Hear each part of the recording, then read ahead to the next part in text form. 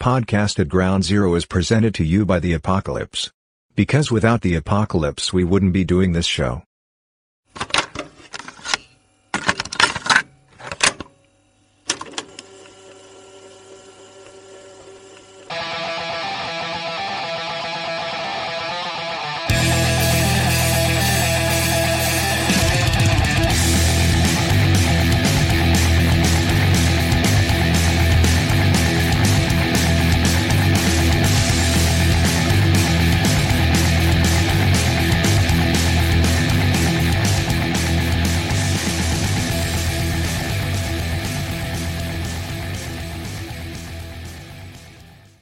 Greetings, friends of the Apocalypse. This is Podcast at Ground Zero, your home for the Apocalypse for episode 80. That is 80.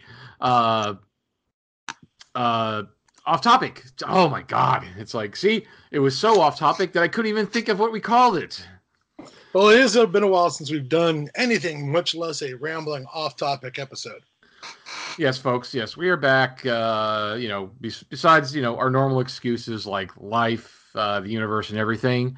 We also ran into, again, technology problems as usual. So if you're listening to this and you just listen to the podcast, so there should be no change for you. So, but for the people who watch it on YouTube, there will be a change because we used to record them using, well, originally it was Google Hangouts. Then when they put it on YouTube, it became YouTube on Air. And that was a format where we could record multiple people at the same time and stream it live and record it. That's kind of how we did it.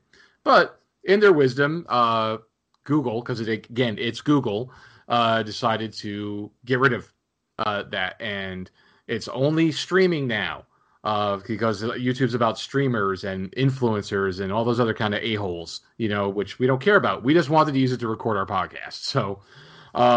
So there's no way to do it like we did before. Because their thing is only streaming a single person, and you have to do all this other BS, and it just doesn't work. So we were doing a little research to find another tool to be able to record effectively ourselves or maybe multiple people at the same time. So this is the first show doing that, and we'll see how it comes out. I think it'll be successful, but that's where we're at, folks. So, as usual, no guests. We haven't done those in a while. It's just the Apocalypse Nerd and Adam Bomb Glancy, coming to you live from the Apocalypse. So, all right. So, if not the Apocalypse, at least our respective bunkers. Yes. With your funny flag that people made comments about because they don't know what the F it was, But really, has everyone forgotten what the big scary was back in the 80s? Well, no, because they're like, I've never seen a flag like that because it's a banner. It's not. Yeah, it's not. Yeah, exactly. It's meant to be hung the way it is. You couldn't fly it from a flagpole. Yeah. Yeah. Well, it's just as usual, people don't know what they're talking about because it's the internet. So, welcome to the internet. Oh yeah, I encountered that recently with I was doing an eBay auction for some original D&D dice. For those of you who are gamers, the original dice that came in the original sets, I think they might have come in the later white box sets, and then definitely the Homes Edition sets for basic Dungeons and Dragons. They were the 5 dice that were really cheap and kind of the edges wore off. They were just really crappy. Oh, very quickly. You were rolling spheres before, a couple years were done. Yeah, but those are the dice that were available when we started playing. The dice industry isn't what it is now, just like the gaming industry and the RPG industry and the board game industry and blah, blah, blah, which also makes me think about, I'll come back to my sidetrack. So I posted across a couple of groups and I had a dice set original and it was still sealed in the bag. And all these people were jumping in. That's bullshit. That's not sealed. Those are, they're inked in, and they're not the original dice. And yeah. The numbers are inked in, like somebody's taking ink, and because that's how they came from the factory.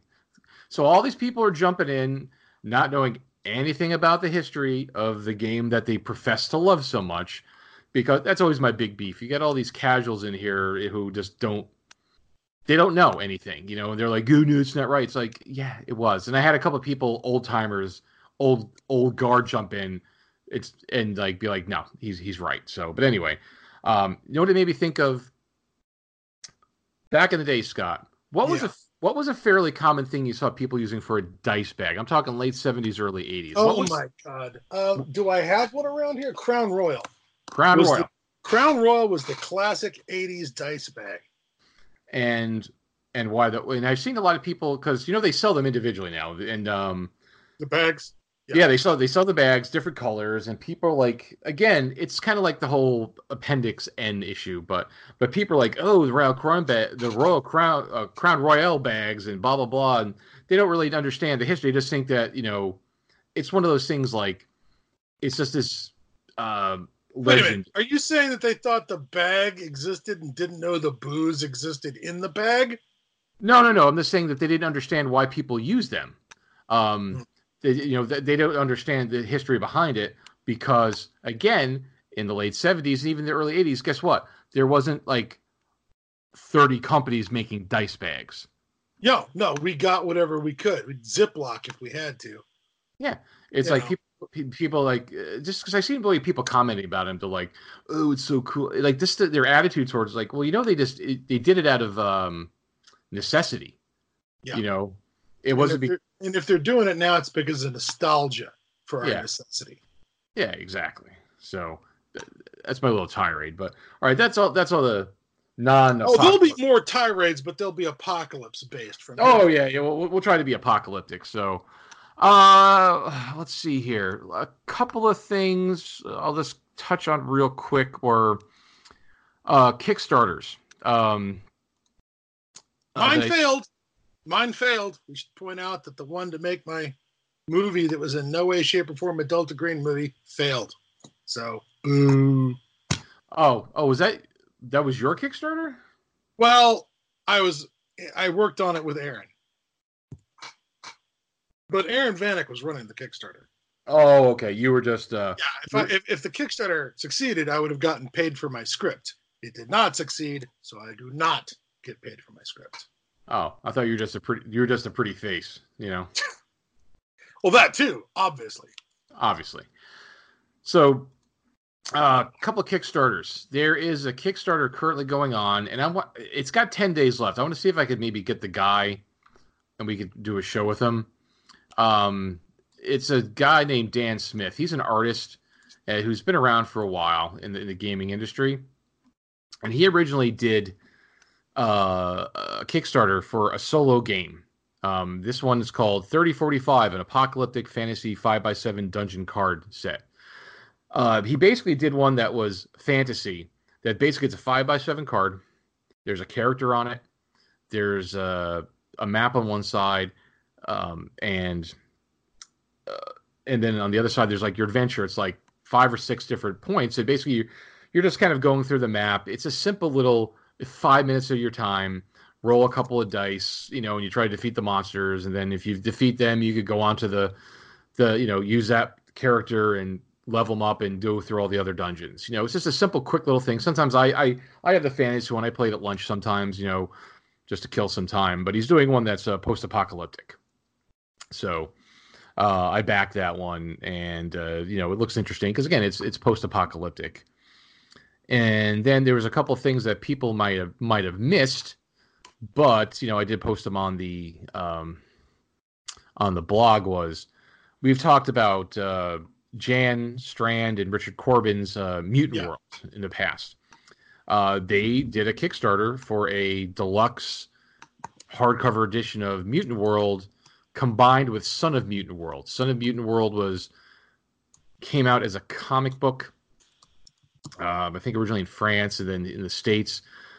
That was like in a collection, like the magazine had a bunch of different stories in it. It was like an anthology, and Son of Mutant World was in there. But, it was on cheap print paper and all this other stuff. So now they're bringing it back with totally re-inked, better paper. Like he's working like with, I guess, Richard Corbin's daughter does inking and stuff like that. So they're putting it all together in this nice collection. So hopefully people are listening, saw the post on that one and got behind that one, because it's a good story, and support the artist there. And there was also a Aftermath Kickstarter for Aftermath. Yes. For Aftermath miniatures. For those of you who are old gamers, there was a game called Aftermath, which we've talked about many times, and it was done by Fantasy Games Unlimited. So they did a Kickstarter because the cover has a picture of a guy in like some armor and a rifle and a woman behind him with a pistol. Very iconic cover. They made miniatures for those two figures, plus a bunch of other stuff like Master Rats and stuff that's in the game. But the coolest thing was that they did the characters on the front. The guy's in England, and he actually, they're not 3D printed. He actually cast them. He made the molds and he cast them. Yeah, that's something that I appreciate. If you're going to do an homage to an old school game, doesn't it feel right? Doesn't it feel right to do it using old school techniques? Yes, it does. And I believe he still has them available for sale. It's their website is Putty Monkey, like PUTTYMONKEY, puttymonkey.com. So if you wanted to get your hands on any of those, because again, it's kind of cool.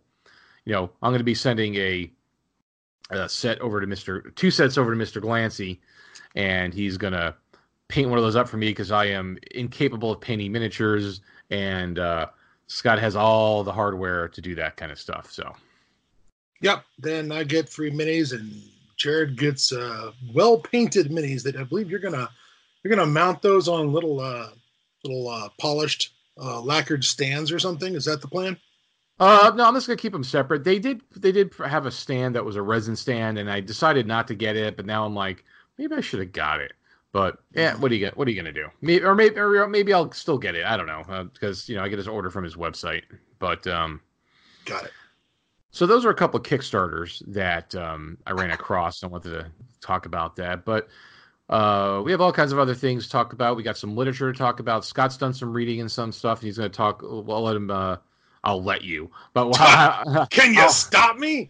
Yeah. Well, I'll have Scott talk about some of the stuff that he's finished reading now, because I didn't read them, so I can't talk about it. So, Scott, tell us a story about your stories. Well, I'll tell you, one other thing that I recently finished up was a book called Black Moon, a novel by a guy named Kenneth Calhoun, and it really, I thought it had a lot of promise as an apocalypse story, because it's the basic problem being that everyone can't sleep, that there is a plague of insomnia and the world is going mad.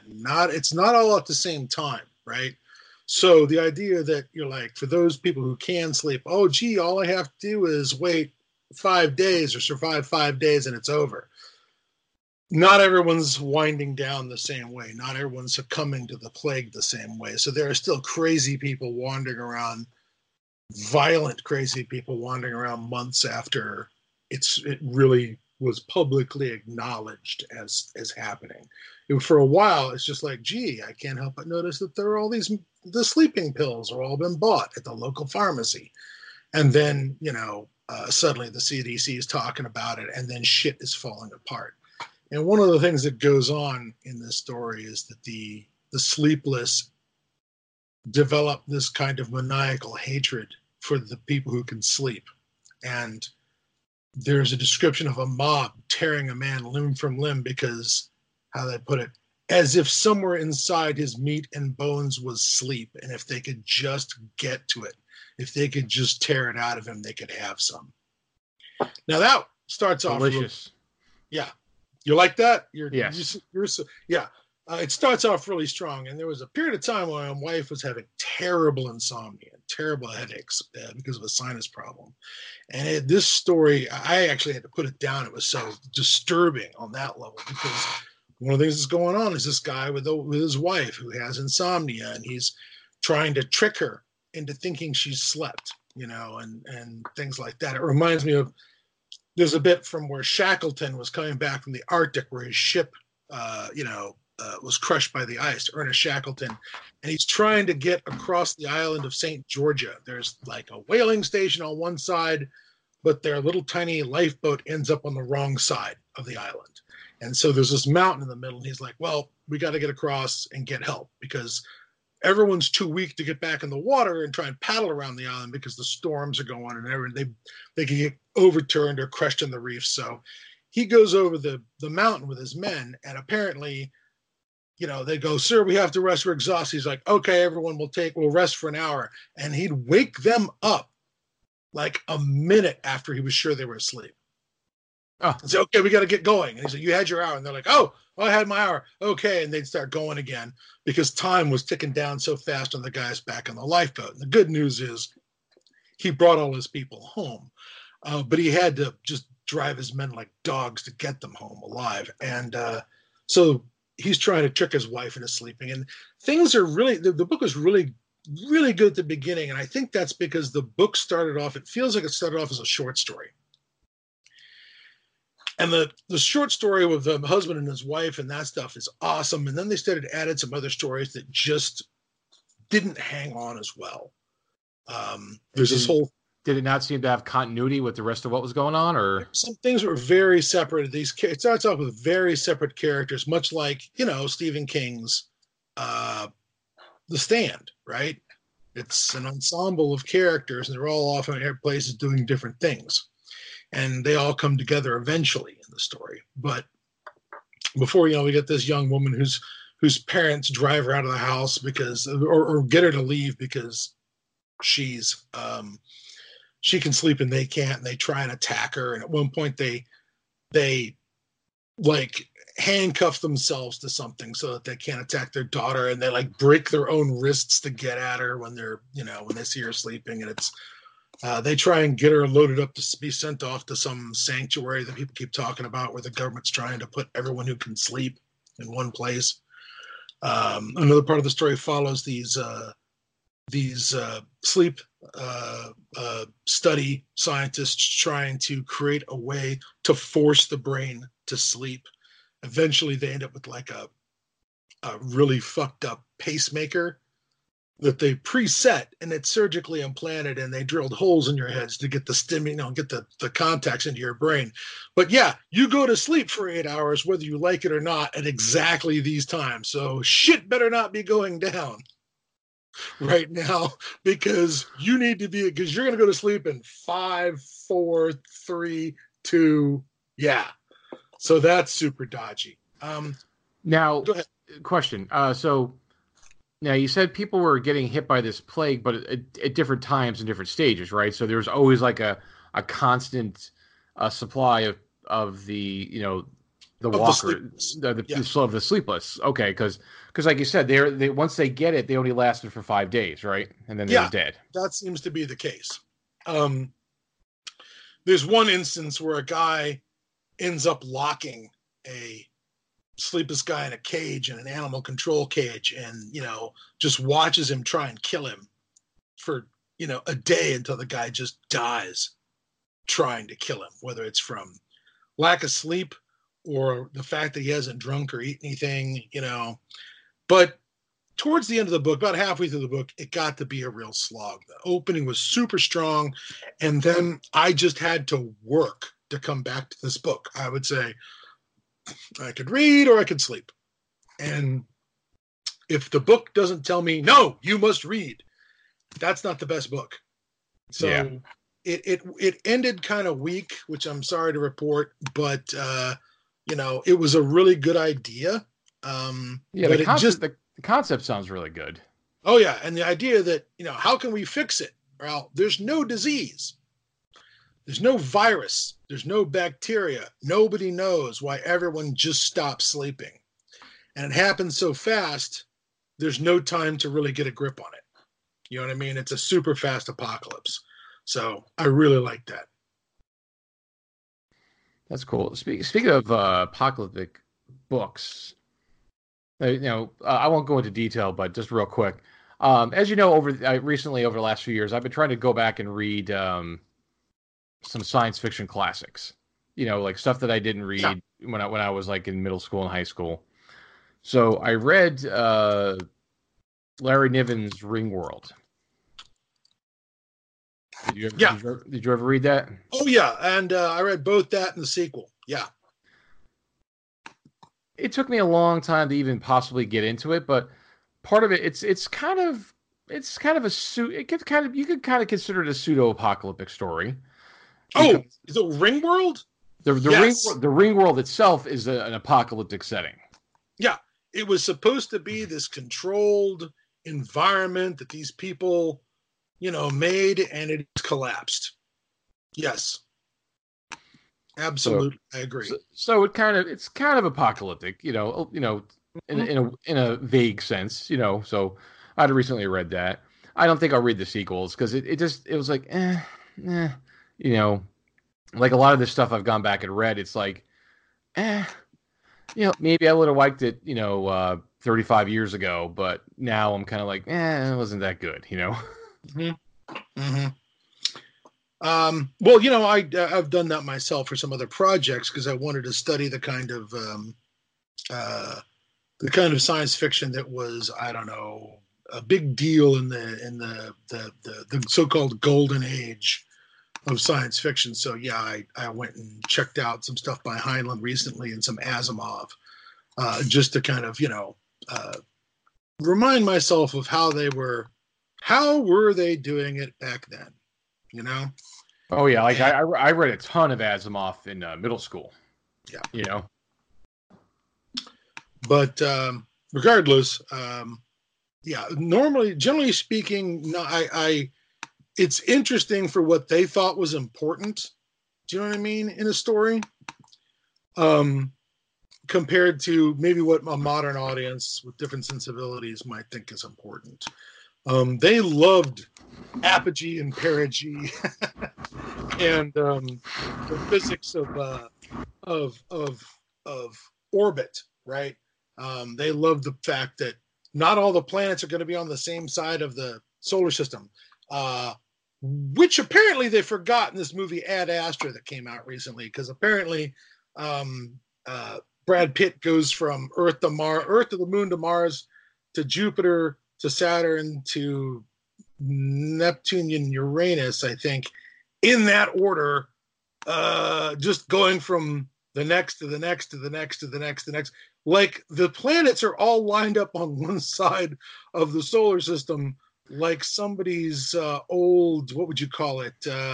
Somebody's poster, like somebody's a science poster from school. Well, but there are times when they are. Yes, but they don't address that. If they would have just said, "Hey, this is this event of apergy or whatever's happening to where they're all in kind of the same side of the universe, the same side of the solar system," sure. Oh, yeah. But if they don't address it, then it's like, hello. I mean, we could assume that fill that gap in because we know things, but the mindless masses don't know shit like that. No. But regardless, it could have been better. Could have been a lot better. Was not Black Moon, a novel, did not quite work, which is a shame. There was a lot of cool stuff in it. And then you were saying you had another story you read. It was like a short story or something. Oh yeah, I was reading through a collection called Wastelands. Which, let's see here, is edited by John Joseph Adams. There's a collection called Wastelands 2 as well. The main collection, Wastelands, actually has a lot of what I would consider dead weight. Not just dead weight, but sort of non-apocalyptic stories. There's a lot of stuff that is dystopic as opposed to apocalyptic. But there is a Jack McDevitt story he's the guy who wrote Eternity Road, which is one of the great post-apocalyptic, stories of all time. And and just absolutely a classic. But he wrote another story set in that world. The world of, I guess we'd call it The road builders, is that what they were? Is that how they referred to the ancients? The road makers. The road makers. Thank you. But the road makers are the ancients. If for those of you who love your Gamma world, the old world, for if it was Fallout, I guess, and it's set in the same world, and both because I think it's about I want to say it's something like 600 to 800 years later. Yeah, from the apocalypse or something. A very long time, and the world of Jack McDevitt's world is very high tech, very, very, very high tech. There's AI to do things like run subway and light transit stations rather than control military complexes. So whatever happened to the road makers, it happened when they were at the pinnacle of their civilization. Yeah, and Scott had told me about that, and I actually had that collection for my Kindle, so I went and I didn't realize that story was in there. So it was called Never Despair. Yeah. And it's essentially about the same, it's different characters doing the same mission from Eternity Road. In Eternity Road, they are seeking out a vault of lost secret knowledge called Haven. And supposedly all this high-tech knowledge was stored away to help rebuild technological civilization. And it's been locked away, and this is their quest, basically. And it's a different team from someplace else. Maybe not even the same sort of alliance of nation states that the first group came from. Well, I think they reference other people from the books. That's the thing is, it's been so long since I read Eternity Road. Oh, you mean like other expeditions that were sent out and lost? Yeah. I think maybe it's one of them. I'm not 100% on that because it's been so long since I read the story. So I don't know if they really were separate people or it was just another tale of somebody we already read about, but we didn't see what happened to him. Mm-hmm. Like, I don't know if this was something that was cutting room floor material that didn't get into the, the publishers said, no, you gotta cut this out, and maybe that was supposed to be there, but they took it out. I'm not sure, Yeah. All right. Fair enough. But it was interesting. Yeah. It didn't shake the earth, but it was nice to see him return to the material. I would certainly beg him to return to that material because I thought it was fan-fucking-tastic. Well, I think always enjoyed the world of Eternity Road, except for the wild mutations. It's very Gamma World, very, very Gamma World. Oh yeah, well actually, I don't think he could return. Didn't Jack McDevitt pass away? I do not know. I'd have to quickly look him up. But nope. He's still kicking. He's 84. Oof, man. Okay. That's a lot of time there, sir. But, good on you. Please don't be dead until you're ready to be dead. and I want to say he lives in Florida because... I think you're right. Because there is a convention in Tampa called Necronomicon. They were doing this for decades. And not related to the Necronomicon in Providence, either the new one or the old one. Not related to any of those. And I remember seeing that he used to go there. So I think he's local to Florida somewhere. Cool. Just like Pierce Anthony. Pierce Anthony lives in Florida too. You know that? Yes. I got to see him and John Norman, who wrote he wrote a lot of stuff, but he's always real famous for those gore novels, which I am not a super big fan of. But it was Pierce Anthony, John Norman, and Ursula K. Le Guin all did a reading, and there's one other author who I apologize, but he was it was a little tough to bear the stage with Piers Anthony, Ursula K. Le Guin, and John Norman. But they all got up there and they did a reading, and it was back in the 80s, and it was kind of fucking astounding to see those guys all perform. But I knew about Anthony only because of that. Yeah, well, I knew about Pierce Anthony because of something you haven't read, Battle Circle, but which is a post-apocalyptic novel. Battle Did Circle. not know that. Did not know that Piers Anthony dabbled in the Apocalypse. He did. We'll have to check that out. So there's the Jack McDevitt story, and then I read recently Hugh Howey, who we've talked about before. Yes. Who did the Silo series. He did a collection of short stories called oh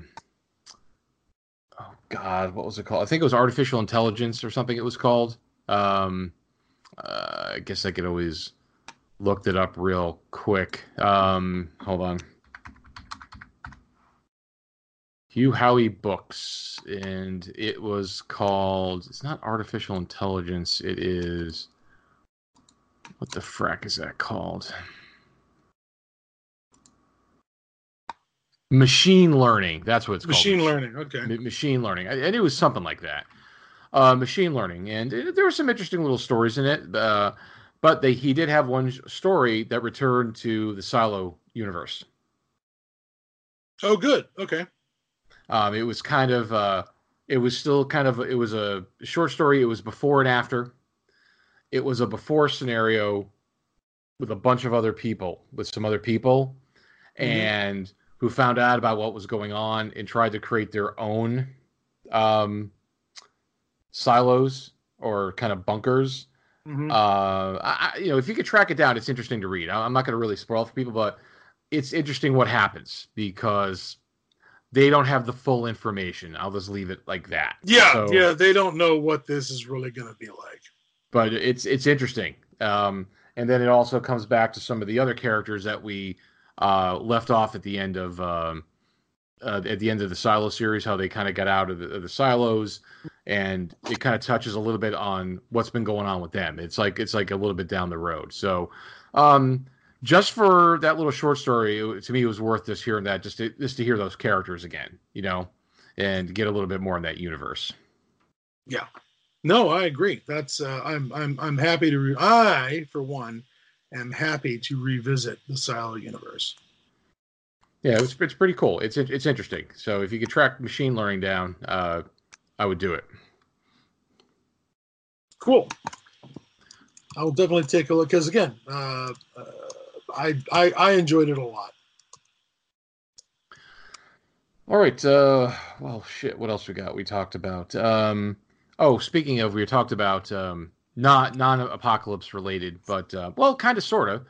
Is for those of you who are gamers who listen to our podcast, who are gamers like us. If you didn't know this, but if you didn't know who he was, Rick Loomis of Flying Buffalo passed away last month, back in August. And so people who don't know who he is, Rick Loomis, best known for Tunnels and Trolls, publishing that with Ken St. Air, and the Nuclear War card game, as well as the Grimtooth series of Traps and City Books. So Rick started doing stuff in the early 70s, doing play-by-mail games. Yeah. Play-by-mail games. He picked up the Nuclear War card game from somebody and started publishing them. Formed Flying Buffalo. When after D&D came out, Ken St. Air made Tunnels and Trolls, which was more tongue-in-cheek Dungeons and Dragons, and different system. But he was always at Gen Con, always at lots of shows. He was also one of the first presidents at Gamma. He was always at Origins, and every Gen Con I would talk to the dude. He was just a nice guy, But unfortunately, yet again, a lesser known person in the old guard. So unless you're really into the hobby, you might not know who he is or who Flying Buffalo is at all. Yeah. They published the Lost Worlds combat books, 1-on-1 combat books, Ace of Aces combat books, World War I flying planes. So he was an important part of the gaming industry, and little by little we're losing those people, and because they're all getting old and they get sick. He was only like... And there's not a lot of health insurance that goes along with publishing. No, he was only like 70, 72 maybe. It's 72, I think. He wasn't that old, but he got cancer. So that'll do it. But I think people are, after they're dealing with the aftermath and they're trying to like Steve Crompton, Compton. I got his business card here. Crompton, artist, is the manager of Flying Buffalo now, and he's working with Rick's sisters to kind of get their Kickstarters done because they did Kickstarters for Mercenary Spies and Private Eyes. They put that out back in the '80s, so they're going to try to keep the game company going. Because Ken St. Air is still around and some other people. So for those of you who know anything about the gaming industry, we lost Rick Loomis. So those of you who don't, you just got a super high level history lesson on the gaming industry and some of the people who were in that. So we lost him. And what about Old Guard? Oh, I'm turning this into the show. Not to mention the as we're going from one lost great to another, it's like as we lament the death of our childhood. Why didn't they end it in nuclear fire? So we could go out with a little style. Why does it all have to pass slowly into the abyss or something like that? I don't know. I know it's not going down a blaze of glory. That's for sure. No. James Ward, who we've talked about and mentioned many times on the show, creator of Metamorphosis Alpha and was a co-author on Gamma Worlds. Mm-hmm. He has finished a project with, I can't remember the artist's name, but they have mapped out the entire Starship Warden. Oh yeah, they've mapped out the entire ship and the in between levels too, because a ship's gonna have in between levels. So it's like I think it's all 17 levels plus all the in betweens. Mm-hmm. They've completely mapped it out, and he worked with an artist to do that. Did all the writing. He's working with Troll Lord Games, who he's done work for them because they have their own game system. I can't remember what it's called, but he's working with them, and they're going to put out a Kickstarter, I think, next month in October for this book. It's supposed to be like a couple 100-page book, with all the maps, the whole Starship Warden. So for those of you who don't know what that is, Metamorphosis Alpha was a post-apocalyptic in-space role-playing game. Basically, it was a dungeon crawl in space with mutants. Yep. I can live with all that. So that's going to be coming out soon. So guys, keep an eye out for that. Go to Kickstarter and look up Metamorphosis Alpha frequently. It's going to come out sometime next month. So we got that. What else has been going on? What else did you have you seen apocalypse wise, Mr. Glancy?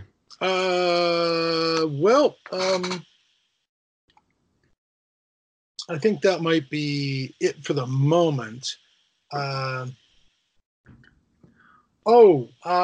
know I've said it before, and I really want to devote some time to it in the future. We got to get back to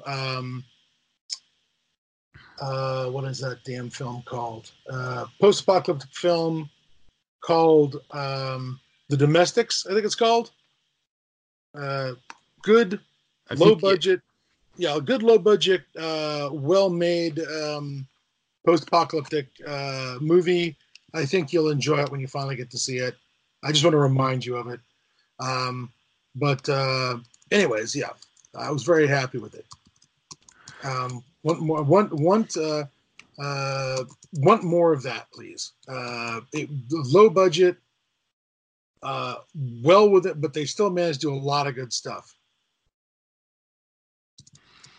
That's cool. Yeah, we'll get around to doing this because this first show, for those who hear it, is our experiment with our new recording methods, and we'll see, as long as it's successful, because I have to do post work now for this, and it shouldn't be too terrible. But if it's successful, we'll be able to just start cranking stuff out on a regular basis. There is just going to be no more join us live, because that doesn't exist anymore. So, yeah, I do want to mention something about what do you call it?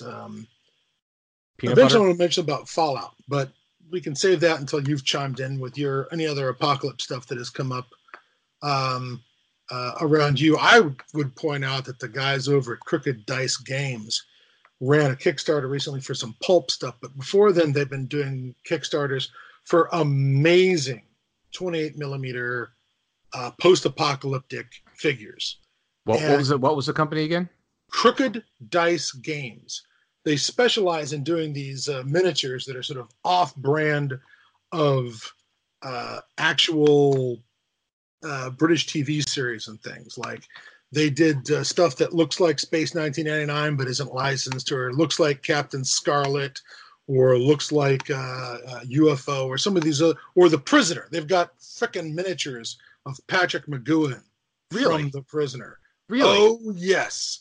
Yes, including a little set, so it's the control room with the chair. Really? And, yes, really. And there's a Leah McKern miniature, and there's a couple of citizens with those weird vacation outfits that they seem to have in the village. They got a Leah McKern as number 2. Wow. Yes, they do. He was one of the best number 2s. Yeah. But and I always love it. The new number 2. There's never any consistency here. Go back to the house to give the guy in charge a hard time, and son of a bitch, he's gone. They've replaced him with a completely new guy to be a problem. Did they have a miniature of what's his name? Muscat, the butler? I do not think so. They may have Slackers. The supervisor, yellow alert, but I don't think they actually had orange alert. Orange alert, yes, it's orange alert. Yeah, you got that. They got The Prisoner, and you said they got UFO too. I believe they do. They have Ed Straker, Commander of Shadow. They absolutely have a miniature of Ed Straker. Wow, absolutely. That's awesome. I'm gonna have to check that out. And they got a lot of stuff, but they also have some stuff that they've sort of invented TV shows of their own. And one of the things they've got is these miniatures, these post-apocalyptic miniatures, including these very modular 28 millimeter resin models of various vehicles that you can strap different packages of outside gear, to the outside of the vehicles to give them different, apocalypse survivor packages, right? Does that make sense? Yeah, absolutely. But one of the great things they've got in their, miniatures, they have the traffic warden with the fucking L1A1 or whatever it is, the rifle.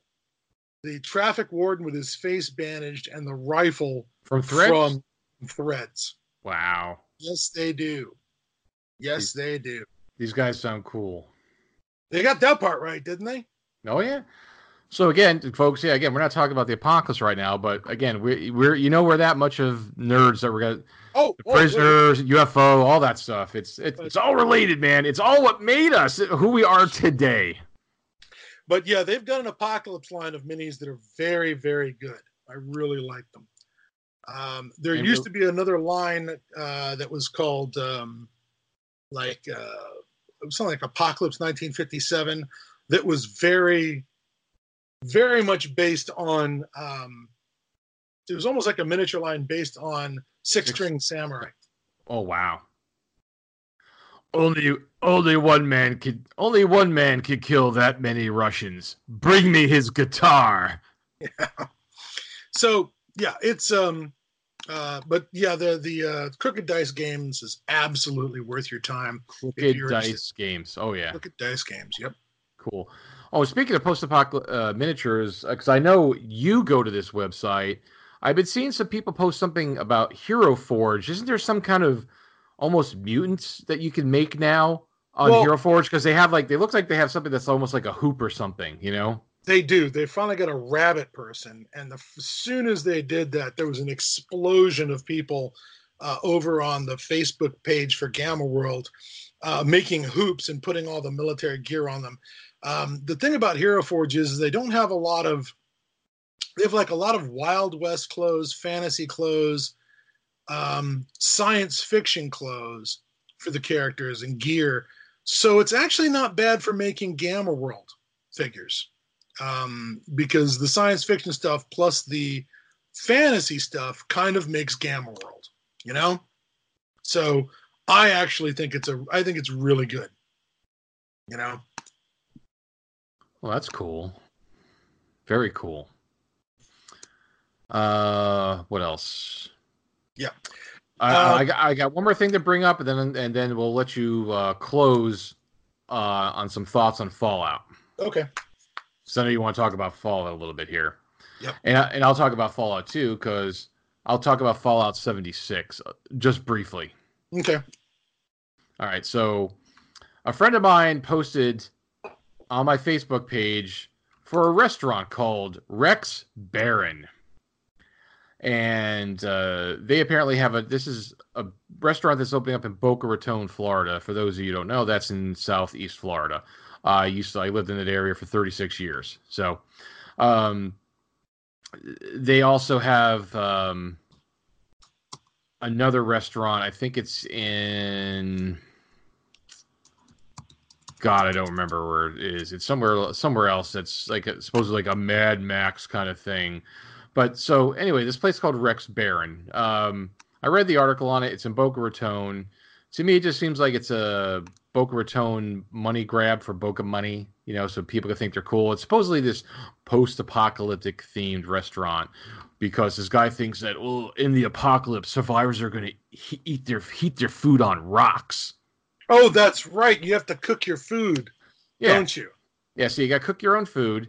Well, no, but not everything, because they have some like tableside cooking, but again, on rocks.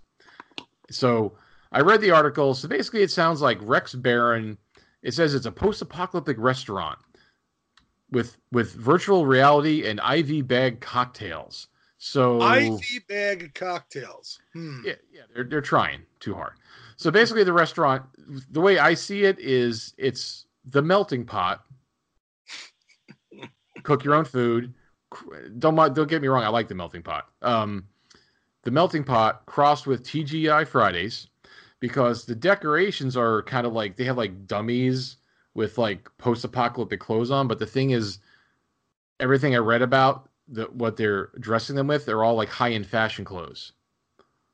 So it's not really dirty and gritty. So it's just kind of more like for show, like, oh, look, we're apocalyptic. And then they throw in this random ass virtual reality game room attached to it, where you could drink cocktails from an IV bag. And it's like, well, what is he? I know, what are you trying to be, Dave and Buster's, or something? it's like a TGI Friday melting pot, Dave and Buster's kind of place, but but the VR doesn't fit with the apocalyptic theme, and then also they charge like $2 to $4 a minute to play the games. So fuck that shit. A minute. For those who didn't hear me, a minute. But yeah. So Rex. Yeah. Okay. So folks, if you if you're in the Boca Raton area, and coming October, if you want to check out this Rex Baron place, or you want to read about it, and say if you want to spend $2 to $4 a minute, or you want to, they call it vigilantes, Rex Baron, a vigilante post, because they call like dining patrons are known as survivors and must cook their hamburgers and steaks on a lava rock heated to 650 degrees. Oh, wow. Yeah, so I'm kind of dubious. I'm not into it. It's like my friend's like, oh, you got to come down. It's like, no, because Rex stands for a restaurant entertainment experience with an X, because putting an X for E is edgy. That's super fucking edgy. Absolutely. Yeah, that's like that's like 90s, edgy. It's like extremeness. That is pretty extreme. It is. And apparently they had that's where it is. It's there's a restaurant called Mad Rex in Philadelphia that opened in 2017. I don't know if it's still open, but hey. That's my take on this place. Probably people think you're wrong, Jared. Okay, that's fine. That's fine by me. No issues, no worries. So, uh, yeah, Fallout 76. I read a lot of bad reviews online about it. People said it was terrible because it's a multiplayer game that's always active, and I got it like cheap. It was like super on sale, and I wanted to check it out, and I thought it was pretty crappy. Yeah, yeah, they can't all be winners, sir. Yeah, everybody's like, well, if you really like the crafting part of it, and that's all it really is, it's like crafting, and maybe you get with people and attack things. It's a weird game. I think they're supposed to be putting some kind of battle royale aspect to it because of the popularity of Fortnite and Apex or something like that. Those popular battle royale games. So they're trying to cash on that. But I picked it up a few months ago and I haven't picked it up since. So yeah, it's not good. I should have listened.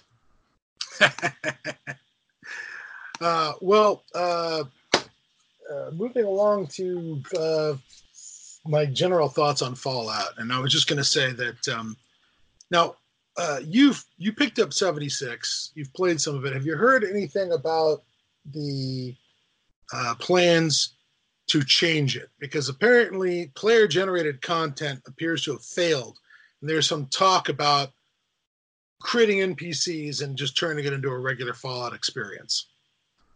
Oh, to turn that game into that? No, yeah. I haven't been tracking on that at all. Okay. There's been some talk about trying to sort of, I don't know, return it to a single player platform, or at least return it to an NPC populated platform. How about that?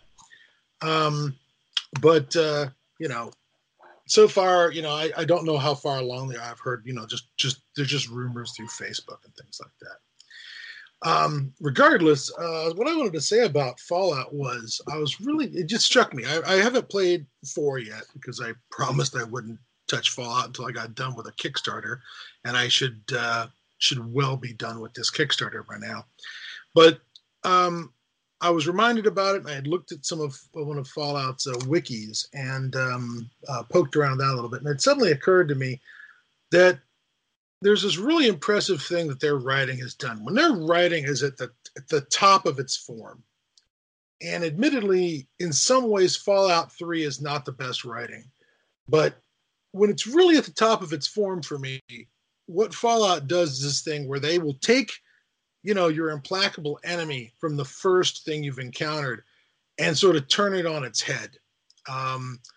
There was an original ending for Junktown in Fallout 1 where if you side with the Law and Order guy, Killian Darkwater, the result is a town that never fully develops to its full potential and never really takes off as a bastion of civilization. It's just always sort of a backwater.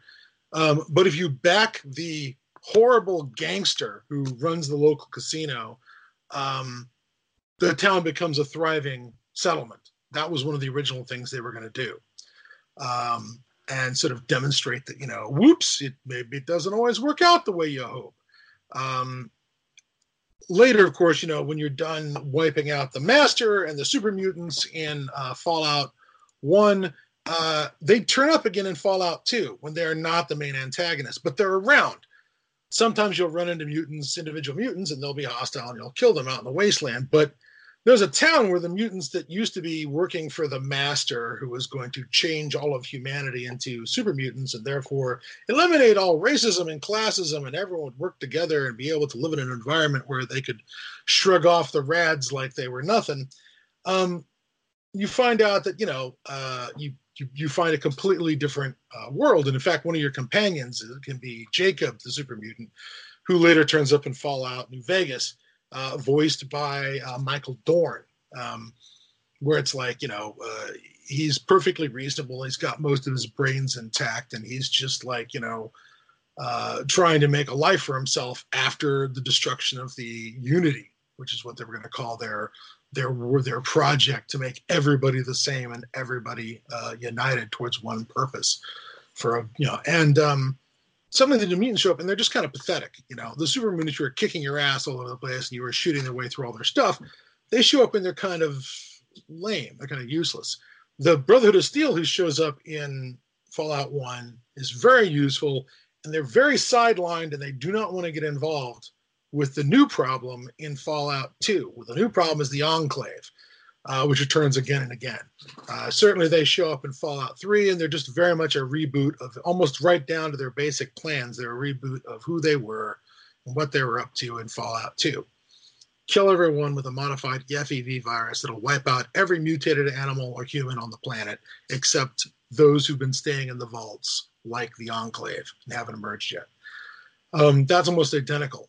But then when you get around to Fallout, New Vegas, you run into the Enclave, who've been wiped out, who you defeated in the first Fallout game. And they're kind of old and pathetic and run down, and their empire has been wiped out, and they become sort of figures of pity almost, and you can almost understand what their point of view was, why they did what they did, why they thought they were on the right side.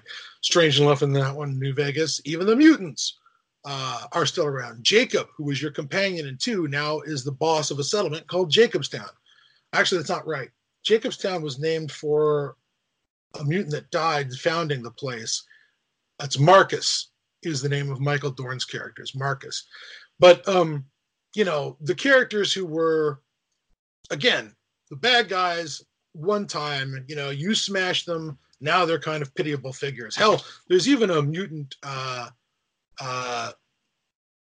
called Bad Son of a Bitch, who is a mutant who has a speech impediment because his tongue was cut out by, human settlers who caught him and were torturing him and mutilating him for stuff that, other mutants had done. Right. And so, finally, you get to, like I said, the guys who are your big buddies in Fallout 1, the Brotherhood of Steel, aren't very useful in number 2. The big useful guys are the New California Republic, and they're pretty dodgy too. Everything's gray zone on them to a certain extent. I mean, sure, they outlaw slavery, but they'll screw you up if you've got drugs on you. If you draw a weapon in one of their settlements, they gun you down on the spot. You don't even have to aim it at anyone. You just have your weapons out. They manipulate communities into joining them by hiring mercenaries to pretend to be marauders to attack communities. So they'll come to the NCR and say, "Oh, we need your help. We'd love some taxes." So they're kind of a problem, and certainly they are back in New Vegas, and they're beating up on the Brotherhood of Steel, who were your big buddies in 3. You saved the world with the Brotherhood of Steel, but in back in California, on the opposite side of the country, they're on the run and they're hiding under rocks from the NCR that is out there, being imperialistic. And once upon a time, they're stopping slavery, but now they're just taking over places and doing a half-assed job of it, and running over communities who do they want to join? Nope, they don't get a choice. They're joining the NCR. Suddenly they're sort of imperialists, the Brotherhood of Steel are sort of a spent force and sort of backwards looking and kind of a problem. And then, of course, there's Fallout 4, where, Fallout 3, the Brotherhood of Steel, you save the world with them. Fallout 4, are we the baddies? I mean, their solution to problems is, I know, genocide. We can fix this with genocide. There's so many things we can fix with genocide.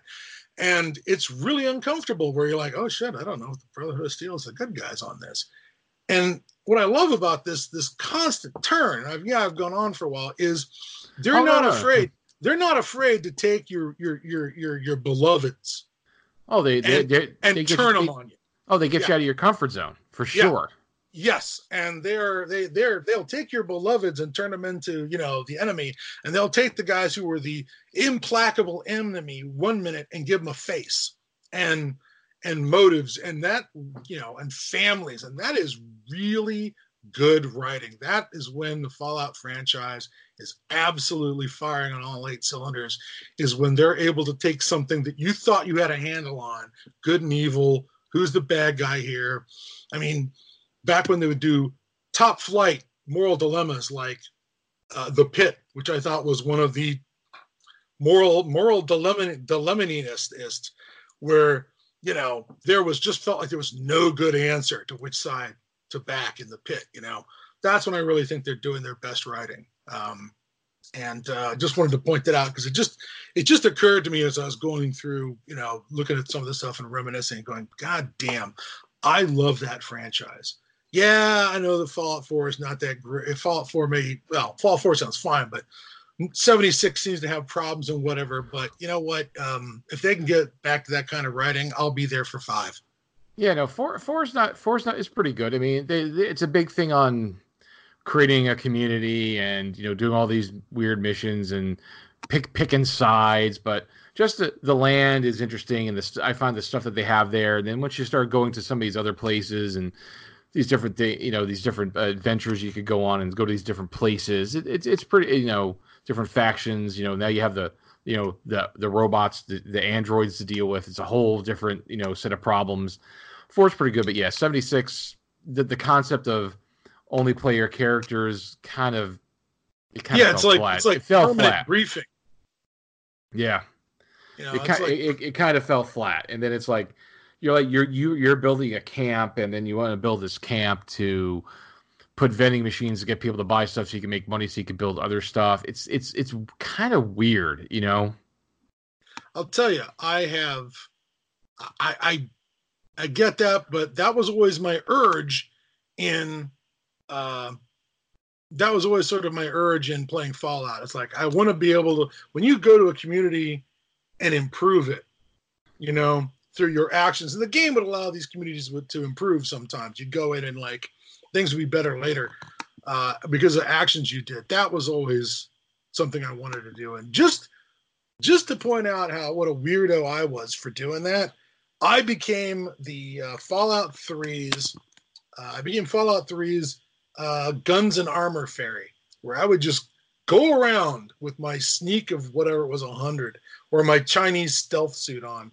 And I would go to every community. I'd find characters who were sleeping, and I would reverse pickpocket armor that I had repaired up to 100% to give them better armor and weapons. I would sneak better weapons in. If the character would only use a knife, I'd like, okay, I'm going to get one of those, what are the buzzsaws called?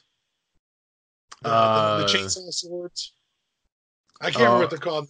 Oh yeah. I can't remember. Yeah, but I'd do that, or if they, and it wouldn't always be power armor. I'd just like try and get them better armor that was upgraded for for them to keep them alive, because it was a game where random encounters could sometimes wander into communities and wipe them out.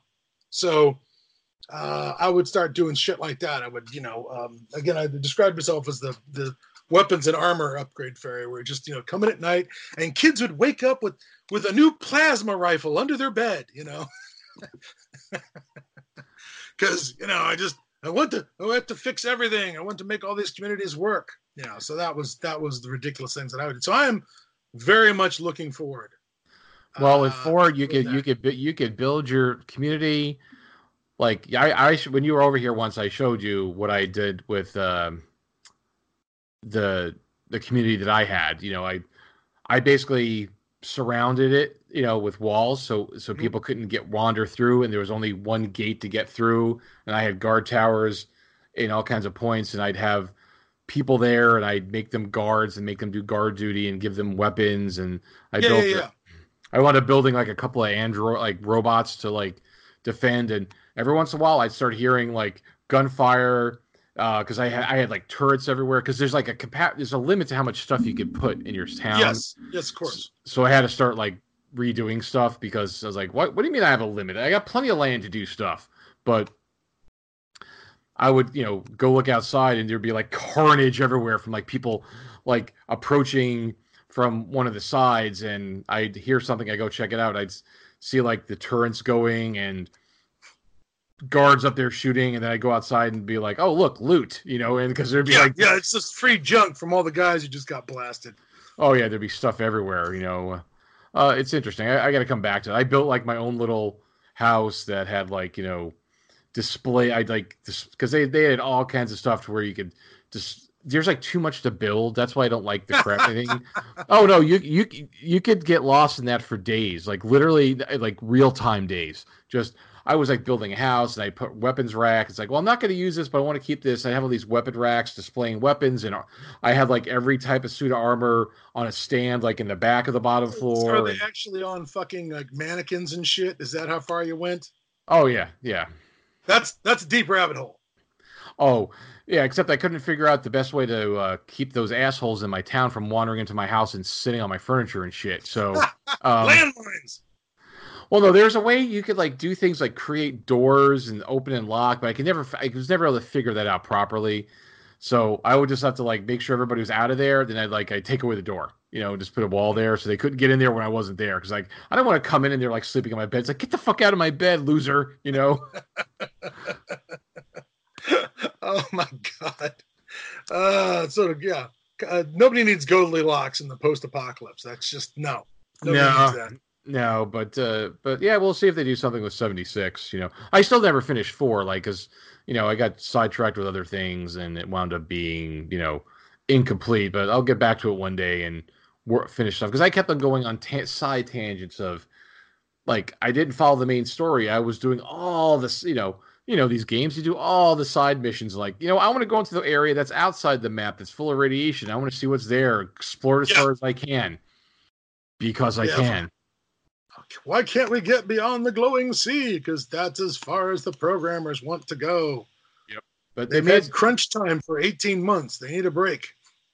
But they would, in this game, they did give you could go into it a little bit and encounter stuff, So it was interesting. So it's good. It's a good game. So, all right. Well, we'll wrap. We'll end it on Fallout because we're a little over an hour here, and I'd like to try. I want to try to going forward, folks. Try to keep the shows to about an hour.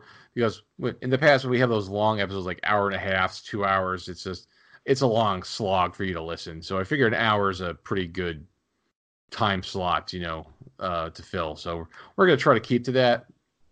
Maybe. Yeah. But all right, folks. So that's it. So we talked about a lot of stuff off topic as usual. We're like I said, I'm going to test the technology, see how challenging it is to get things up like they used to be. But again, if you're listening to it, I succeeded. Yay. And then we're going to continue just doing what we're doing. And we'll start going back to recording shows on a somewhat regular basis, because this is show 80. We need to hit that 100 mark. So at the very least, I don't think we're not allowed to retire the show until at least a century. Oh, yeah, no. I mean, we're not going to retire the show. We just got to get back there and do it. But now, once we find a way to do it again, we'll get going and we'll start to, because there's so much stuff to always talk about, so because we could talk about what was the German show, Dark Matter? Oh yeah, the Dark. We could talk about the Dark because that goes apocalyptic. Yes, it does. It does go post-apocalypse. So all kinds of stuff to talk about, folks. So. All right. Anyway, folks, thank you for bearing with us. Thank you for listening to us. We appreciate that. And that's it, folks. We will see you in the wastelands. Good night. Good night. This episode of Podcast at Ground Zero has been brought to you by Hobo Soup. Hobo Soup, when you have to make do with what you got. Now available in apocalypse size. Keep up to date with us by visiting podcastatgroundzero.com and subscribe to the blog via email.